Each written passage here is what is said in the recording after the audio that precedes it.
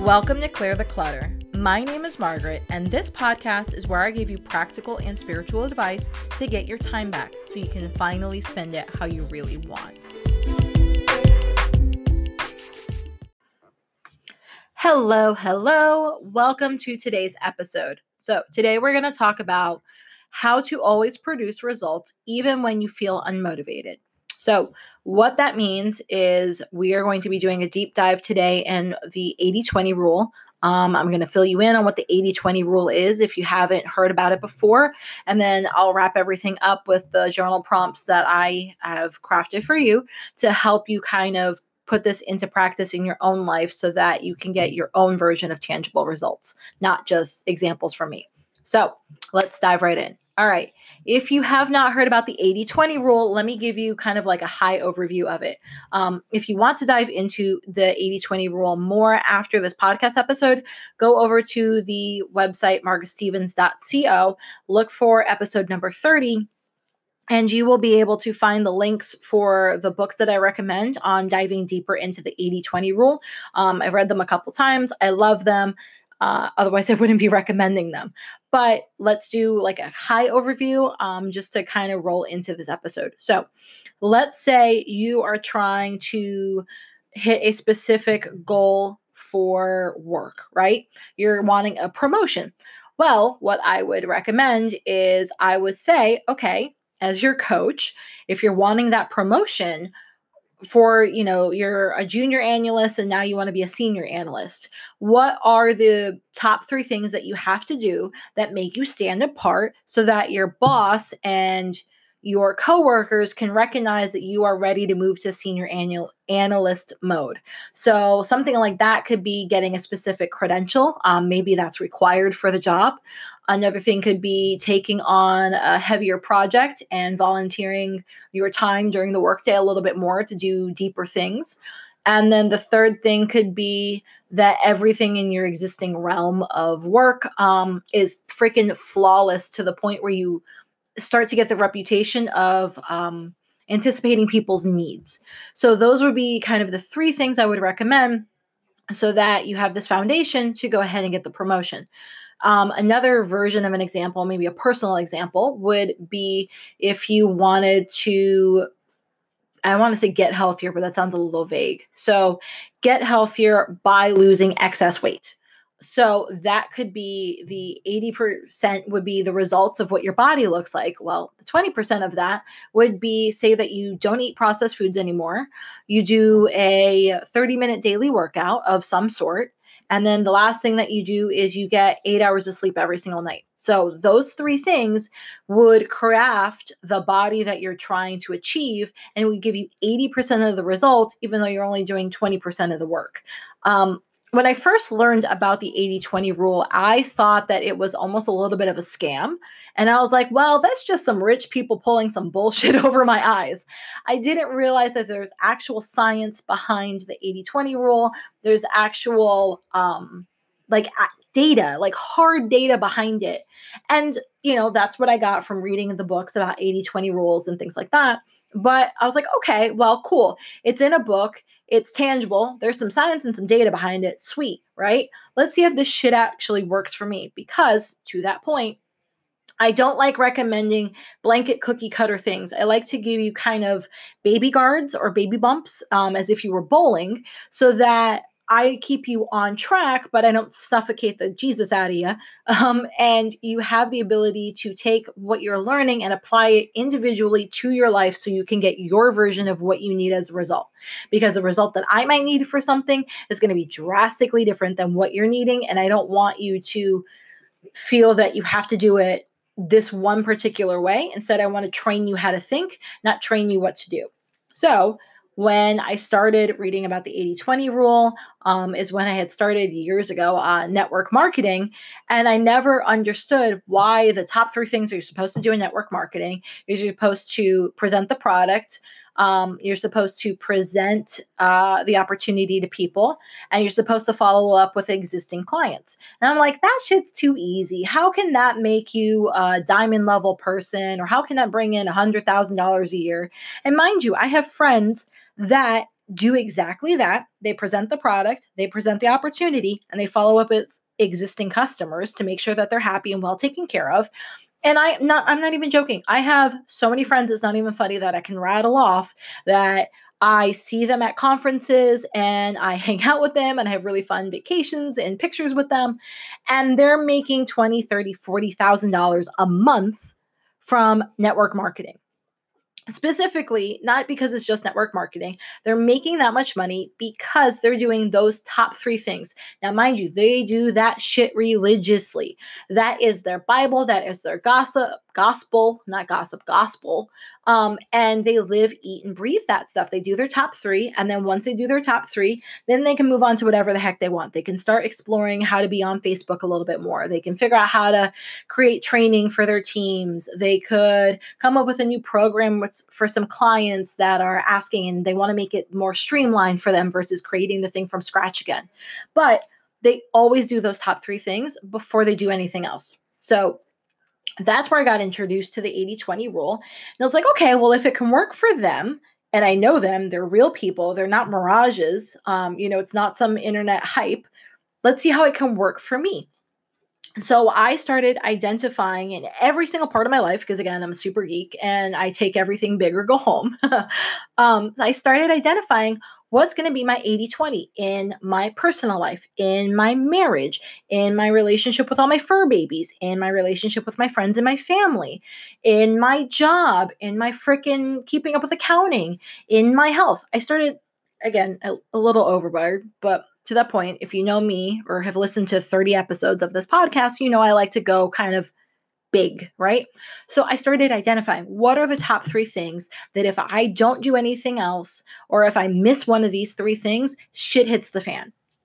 And mind you, it was a work in progress. I don't want to lie to you and say that the first top 3 things I identified were amazing and I was able to knock it out of the park and I never had to reevaluate. The beauty of the 80-20 rule is if you want your results to change, all you have to do is change one of your top 3 in your 20% rule. I like to stick with 3. It's my magical number. Some people I know have 5. I think 5 can feel a little overwhelming. And 2 is just not enough.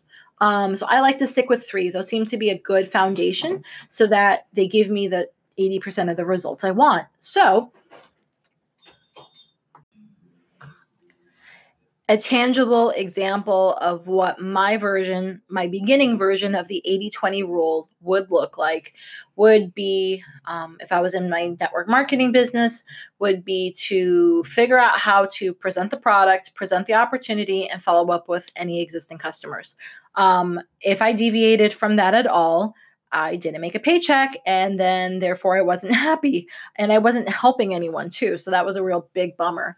Another version in the early days of learning what 80-20 meant is I started to identify the foods that just really messed up my stomach.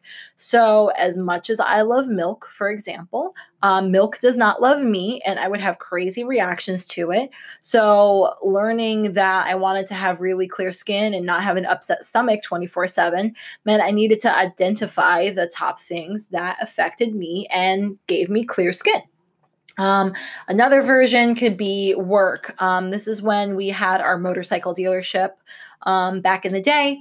So what we did was we noticed that if we sent out for our customers to make an income for the business and to grow the business and all that, if we sent out a email newsletter, if we posted on Facebook, and if we had a menu of all of the either current sales that we were running, like promos that we were running that month, or just to kind of answer the same question that every single person asked us, let's maybe make it 4. If we had it, no, let me clean it up. Let's make it 3.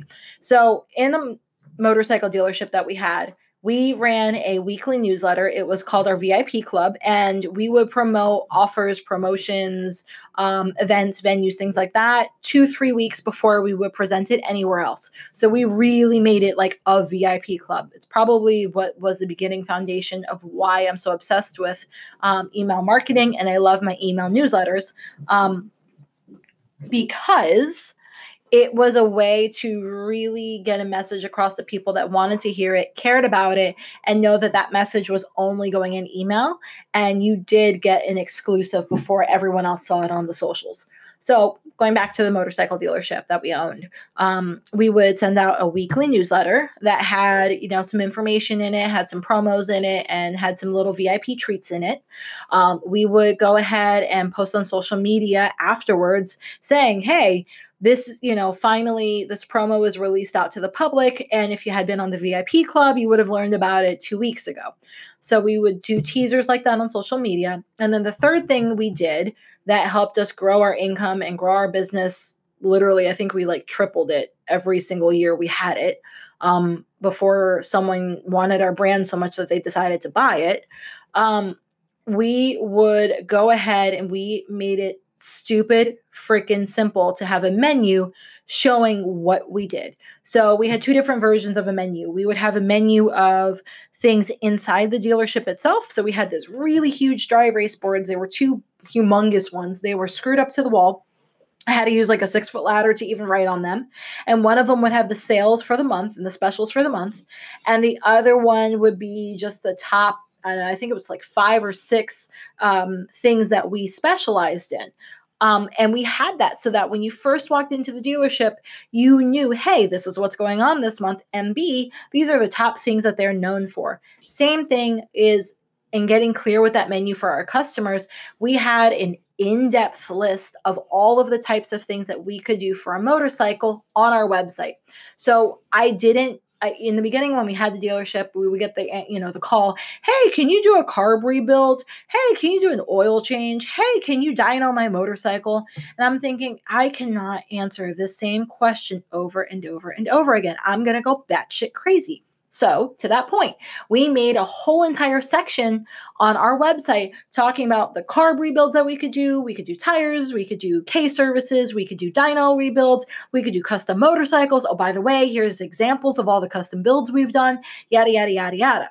But it always came back to those top 3 things. And those top 3 things, because we were so clear on them, exploded our income over and over and over again.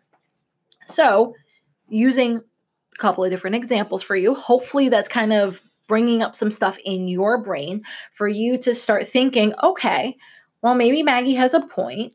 What could be my top 3 things? And I would challenge you to start with the easiest part of your life. So if the easiest, breeziest thing in your life is your relationship with your significant other or your kids, for example, I would challenge you to identify what's the top 3 things that you have to do on a daily basis so that relationship rocks it. Because I want you to start off small, building that muscle. I don't want you to go after something that's extremely hard and it's a little too easy to get stuck in the weeds and stuck in the gray area. I want you to have an easy win. I want you to get used to identifying what are the things that actually move you forward. Used to identifying, well, if I do A, B, and C, my marriage is pretty badass and people rave about it. Or if I do A, B, and C, my kids are well adjusted, they're happy, and I feel like they're moving in the direction of how I want to raise them.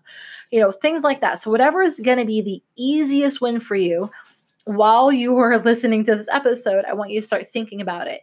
And then I want you to take that example and that experiment even further and think about what would it look like if you stopped doing one of those 3 things. Again, if 4 is the magical number for you, choose 4. Don't go above 5 because that's just way too much. And I don't know anyone that does 5 different types of things that they just haven't figured out how to boil it down one more step. So no more than 4, preferably. But if you stop doing one of those top 3 or 4 things, what would fall apart? And I want you to be very clear on that. So going back to the motorcycle dealership, just so you have a tangible example to, run it through. If we had stopped having a menu, I can guarantee you the people that didn't bother to call us, but maybe they found us on Facebook or maybe they found us by Googling us, they would have not known that we could have done custom builds. They would have not known that we had a dyno and we could tune a bike. They would have not known that we did a monthly special. They would have not known A, B, C, D, E, F, and G. So we would have made it harder for people to pay us if we had not had the menu. In my personal life, let's go back to I think, a dairy example. Yeah, I think I talked about the dairy one. So let's go back to personal life. If I wanted to make sure I had clear skin and I knew my top 3 thing was avoiding dairy because I love it, but it hates me washing my face every single night and cleaning my makeup brushes, right?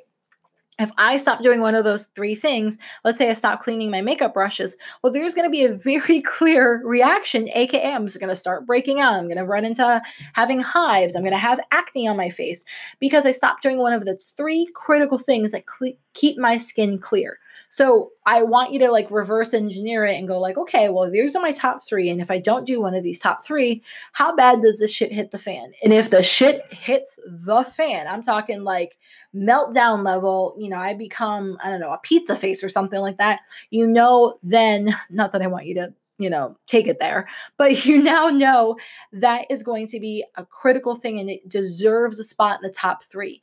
What I don't want you to do is I don't want you to think about all this stuff and maybe have like 4 or 5 things and you can stop doing one of the I don't know, let's say it's number 4 on the list. You can stop doing number 4 out of 5 on the list and there's no impact, because if there's no impact, then it's not one of your top 3. It may be like a bonus round of something. It may be something you choose to do to bring yourself, that extra 20% of the way, but it's not a critical top 3. It's not going to fall into the 20% rule to give you the 80% of the results you want. So, because I feel that I'm getting the vibe, even though obviously this is not live, I'm getting the vibe that you're getting this, you understand it, you're interested in the 80-20 rule. You're like, okay, well, how can I apply this to my life? You're starting to think of some examples.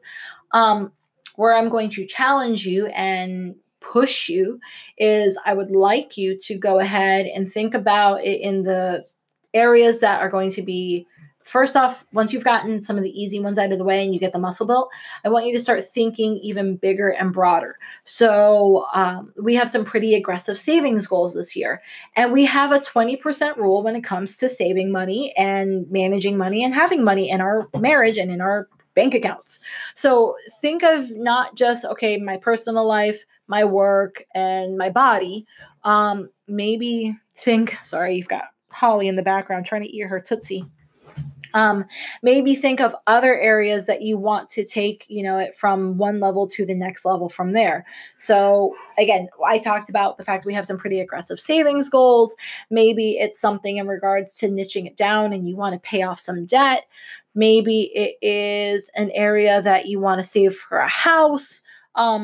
Let's run with that one, because I have one of my friends that I work with that he's trying to save for a house. And so I told him, I'm like, well, we've bought 2 houses. We bought our first house at 19. We just bought our second house. We bought our first house at 19. We lived in it for literally 10 years. We sold it, I don't know, like 4 or 5 days after we hit the 10-year mark. And then we bought our second house a couple days before Halloween of 2019. And mind you, I'm only 30. Yeah, I'm 31. I had to think about that for a second. So I don't say this to brag, but I say this because I and my husband have gone through the experience of owning not just one home, but 2 homes. And we bought our first home literally in 2009 in the middle of a recession. And then now we bought, not in the middle of a recession. So I have 2 drastically different tangible examples of what it's like to buy a home. So I was talking to one of my besties at work, and we were talking, well, actually we had 2 at one point, but one of them just bought a house. But we had 2 besties at work that were in the process of doing the thing to save up and buy a home. And so what we did is we told them, hey, these are going to be the top 3 things that are going to be freaking critical so that you can buy a home and it can be as easy as humanly possible. It's not going to be magical per se, but it would be the least stressful, the least painful, the least costly over the long term, things like that. So the top 3 things we recommended when buying a home or saving up to buy a home is going to be, your first thing is going to be your credit score.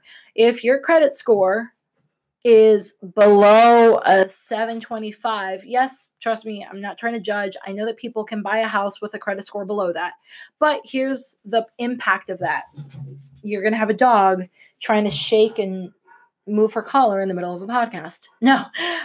So if your credit score, what we've learned is if your credit score is below a 725, your interest rate that you are going to qualify for on your mortgage is going to be unnecessarily higher because technically you're considered a higher risk.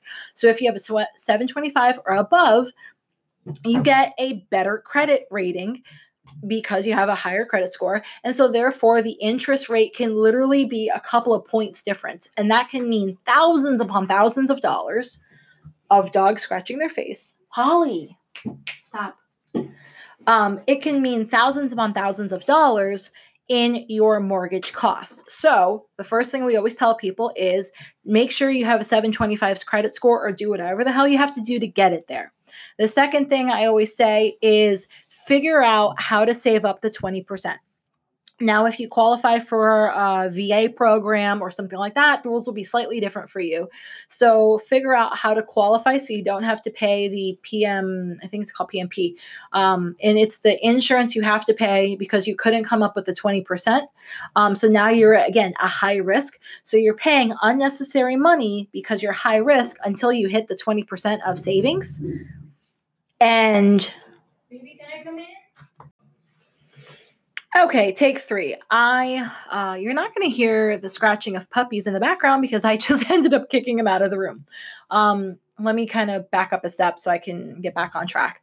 So if you were buying the house, the top 3 things that I would tell you to focus on, again, niching the 80-20% rule down so you can always get results even when you feel unmotivated because you're not trying to do 19 billion things. You're trying to do 3. Top 3 thing would be figure out how to get your credit score to a 725 or above because it's going to give you the best bang for your buck when you go to have a lower interest rating for your mortgage, which means your mortgage is not going to be as high because you're not paying unnecessary interest because you have a bad credit score. So number 2 would be figure out how to do the 20% rule. So if you are 20%, excluding VA people, because I don't know the VA rules, we never did a VA mortgage, but if you are doing a conventional loan, you are required to put down 20% to show that you can pay for the house. So that would lead me into number 3. Get extremely clear on what are the things that if you're buying that home, what are the things that are the minimum you're willing to settle for. Not that you want. Like, I love the things of what people want and all that. I want you to dream big, but I also want you to understand, like, if I had to settle for something, this is what I'm going to settle for. It's going to be blah, blah, blah, blah, blah. And these are my non-negotiables when I'm looking at a house. So that could give you a really accurate range of what the pricing is going to look like. So you can take that pricing number is say, you now know a house is going to cost you, I think our first house cost us like 70 something thousand. Mind you, this is over 10 years ago. We live in Florida, blah, blah, blah, disclaimer, disclaimer, disclaimer. But we were looking at a very specific type of house. We wanted this many rooms. We wanted this many bathrooms. We wanted a 2-car garage. We wanted a yard for our dog at the time. We had a greyhound. So when we were looking for that, we figured, okay, the house is going to be anywhere from $65,000 to $80,000. That means our mortgage is going to be X. So that means our little 18-year-old brains were smart enough to reverse the math that we need to put Y down as our 20%. And we figured out how to save up the Y for the 20%. And at 19 and 20, 19 and 20, I want to say. Yeah, sounds about right. We bought our first home. So I don't say it to brag. I don't say it to do any of that. I say it to give you tangible examples so that you can take this 80-20 rule and you can literally apply it to any part of your life. And I want you to start thinking in the mindset of the 80-20 rule. So let's go back to this podcast and me having my brand online. 20% rule would be, okay, what are my top 3 things? Top 3 things are going to be producing a podcast consistently, which I have not been the best of, but again, I'm human. So producing a podcast consistently, producing courses consistently, and making it really, really easy for people to pay me, to be 100% honest. Because if I'm not doing those 3 things, then I am making it either too hard for someone to find me, or if they find me, they can't figure out how to pay me, or they can't figure out how to buy from me. And then this just makes this a bajillion times harder. And so where I want to tie all this into how to always produce results, even when you feel unmotivated. So I still go back to, even on my worst days where I am freaking exhausted, my butt sleeps till noon, I am tired, and all I want to do is like lay in bed and read. Like, I don't even want to get out of bed. I'll get out of bed, walk the dogs, eat something, go back into bed, and then I just want to read. So even on that most unmotivated day ever, or maybe I'm freaking sick, I'm one of those people that if I get a cold, like this shit takes me down. Like I'm running a crazy fever. I have to go to urgent care to get some antibiotics. I have to like self quarantine myself. So if I get sick, like I don't get like the little kind of cute colds where you're like, oh, I have some sniffles. No, I am like haggard. So if even I am like sick and haggard and fugly looking because I'm haggard and I've blown my nose a bajillion times, what are the top 3 things I can do to move my life forward?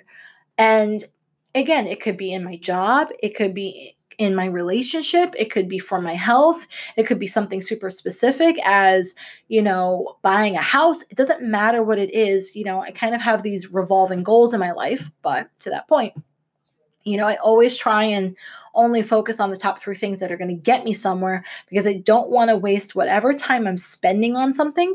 I don't want to waste my time on shit that's not going to move me forward in life. And if you haven't listened to that episode, it's the one in regards, and I'll have the link in the show notes. And it's the one in regards of caring for your future self.